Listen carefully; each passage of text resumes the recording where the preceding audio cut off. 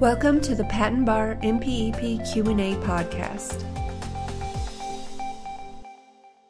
Today's question is as follows. List two examples of proper evidentiary basis for a rejection under 35 U.S.C. 171 that a claim is lacking in ornamentality. The answer to this question can be found in Chapter 1500 of the MPEP. This chapter covers design patents. The answer is from the 9th edition, revision 07.2015. Depending on future changes to the MPEP, the question and answer may be applicable in later editions or revisions.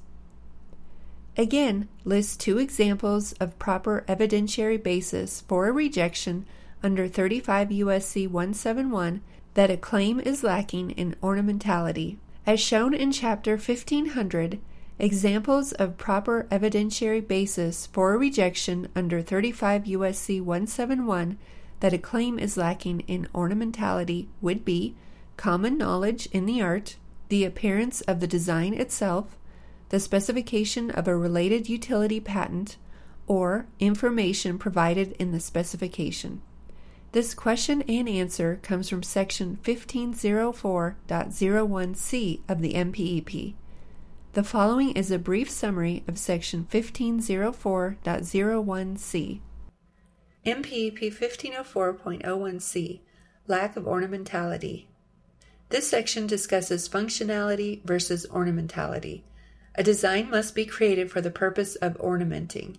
Also covered is a brief outline of establishing a prima facie basis for rejections under 35 U.S.C. 171, which are based on a lack of ornamentality. This section outlines how to overcome a 35 U.S.C. 171 rejection based on a lack of ornamentality and evaluation of evidence submitted to overcome a rejection under 35 U.S.C. 171.